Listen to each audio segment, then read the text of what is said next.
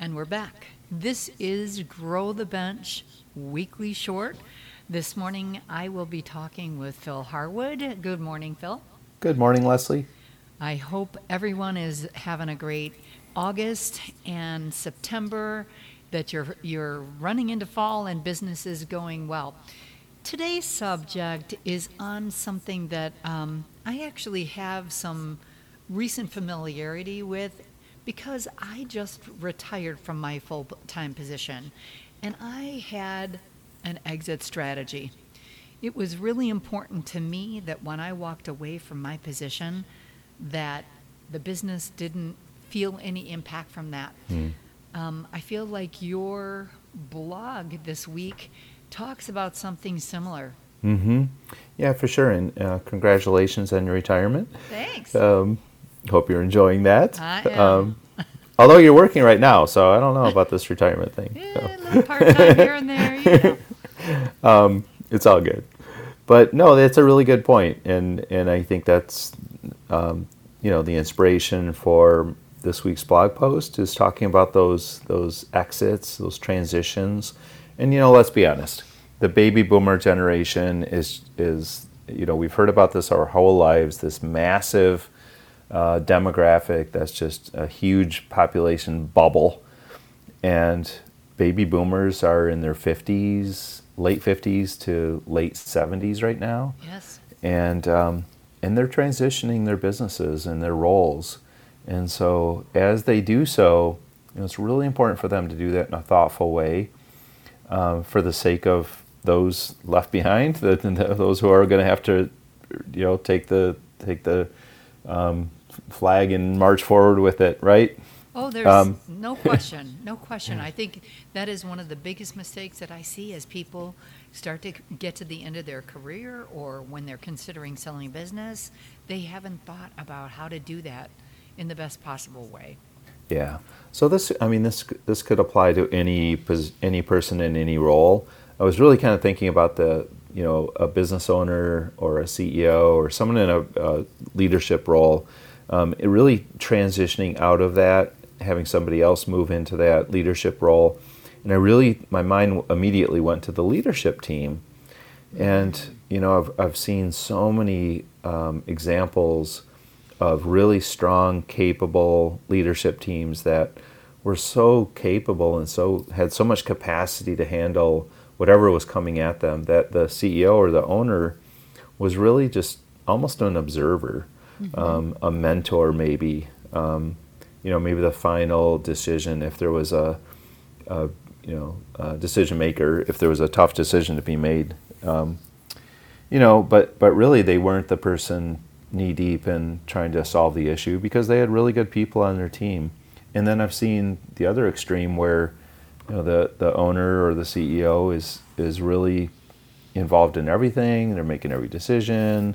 People are hesitant to step in and take ownership, of their areas of responsibility, and everything just hinges on one person. And that's a very difficult position to get yourself out of if you're trying to transition. And if you're trying to sell your business, a lot of baby boomers their strategy to exit is to sell. Well, that business is not going to be worth much to a buyer who's really looking for a turnkey opportunity if the CEO or the owner is the only person who's running the show and there's nobody else who knows how to make a decision. I want to take a point that building a good leadership team is just a good way to do business anyway. Yeah. You never really want to have one person that's making all the decisions without the support because nobody's promised tomorrow anyway. So what you're saying makes so much sense in terms of business success and as a strategy to be looking at your way out. Yeah, I was at an industry event a few years ago. It was out in Wisconsin, and I won't name names, but we were at this fairly large landscape company with, over 100 employees. And the CEO was doing some roundtable discussions about his journey as a CEO, as an owner. And it was really interesting. And he said, really the first part of his career was spent just being involved in everything, making every decision, and really the company ran around him, operated around his, authority. And then he said something just clicked, and I was miserable, and I was frustrated, and that everything was on me, and I had no help. And he said, I just decided this is not the life I want to live. And he said, I really want to build a team, let other people run this thing. I want to just pull away. And he said it took him a number of years to do it, but he was sitting there in that moment saying, you know what? I have a great life now because I have great people that are fired up, taking responsibility for their areas of the company. I show up once a week, I sit in the leadership team meeting, and I hear how great my company's running. And if there's a problem, I have an opportunity to weigh in on it, and then I disconnect. And the rest of the week, I might be having lunch with a client, I might bump into a client at the market, but I'm playing golf, I'm at home on my patio, I'm not knee deep in all this stuff anymore, because why should I be? I have capable people. It's just a complete 180 from where he was before that. Not only that, that is such a win for the entire team, because people want to contribute.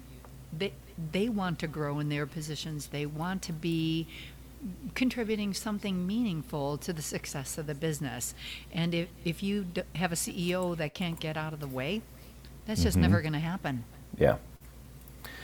So how do we do that? I have 3 words of advice real quick, and these are in the blog. We outline this, but I just want to roll through them real quick. So first of all, kind of work your network.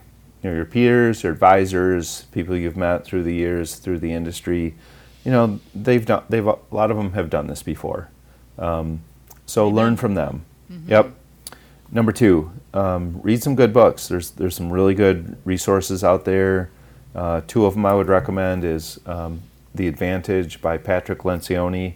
It's a really good book for helping your leadership team put all the pieces in place. And then I also thought about Gino Wickman's work, and he's written 6 or 7 books now, but one of them is called Traction, and that's part of the EOS process. Gotcha. So those 2 authors, Patrick Lencioni and Gino Wickman, combined are going to give you some really good information. And then the third thing is, there's so many really great training programs out there now that are giving people the tools to develop those leadership skills and soft skills. And I have to just be honest, Grow the Bench I'm blown away by what we've been able to create and Grow the Bench. So I would just encourage people to check out Grow the Bench.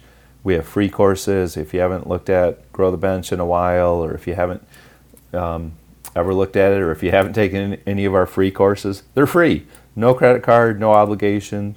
Just take them.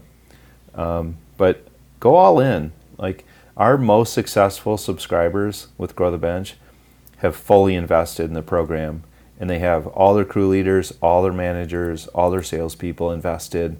It's part of their evaluation process. It's part of their compensation process.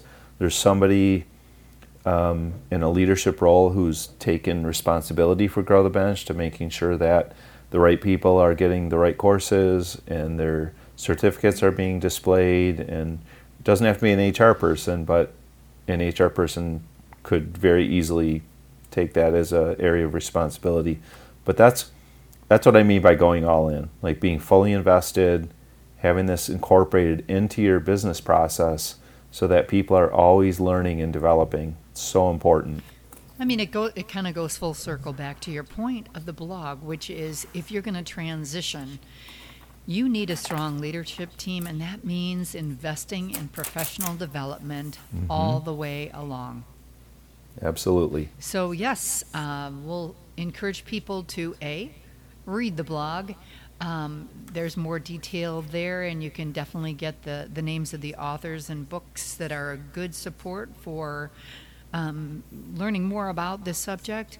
But also check out the free courses that are at growthebench.com.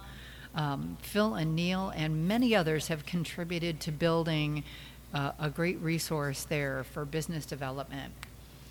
So Thanks everyone for tuning in to Grow the Bench Weekly Short. Thank you, Phil. Thank you, Leslie. For always bringing something interesting, and I wish you all a great week.